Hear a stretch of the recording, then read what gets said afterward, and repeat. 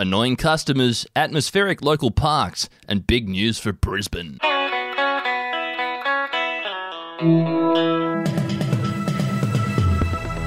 Welcome back to another week here on the Daily Batuta. It's the 31st of May, the end of the month. My name's Ronald Hussey, and I'm joined in the Desert Rock FM newsroom once again by Errol Parker. How are you?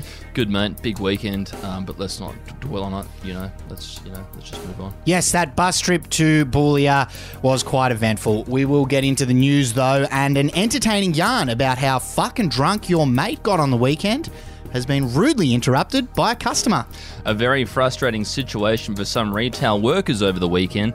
A couple of Bunnings employees down in Batuta Heights were simply trying to get through the debacle that was getting into the old crusty dog in the French Quarter the night before, when they were rudely interrupted by some yuppie DIY dad who wanted a hand with something. They got back to finishing the story in the end, but obviously the moment was a little lost as a result of the inconsiderate customer. Yeah, very frustrating. News from other parts of town, and a local man has revealed that the coffee cups artistically tossed across the park have really added to the atmos of his lunch on the weekend. Yes, young Kalen Watson spoke to us from the Old City District Reserve on Saturday, where he was enjoying the public installation artwork that was a bunch of litter across the green space near his home. He said, "Obviously, I'm thankful we've got nice green public spaces. I mean, Lord knows, could be somewhere where concrete is king. But Jesus, how hard is it for people to put shit in the bin?" It is not that hard.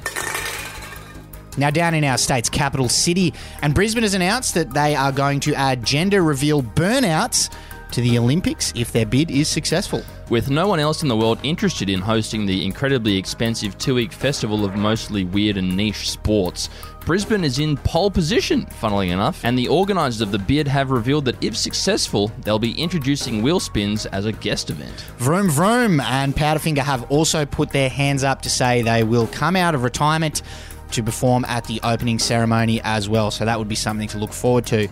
Yeah, I'd rather see the go-betweens, but anyway. I reckon that's just you, Errol. Just my vintage.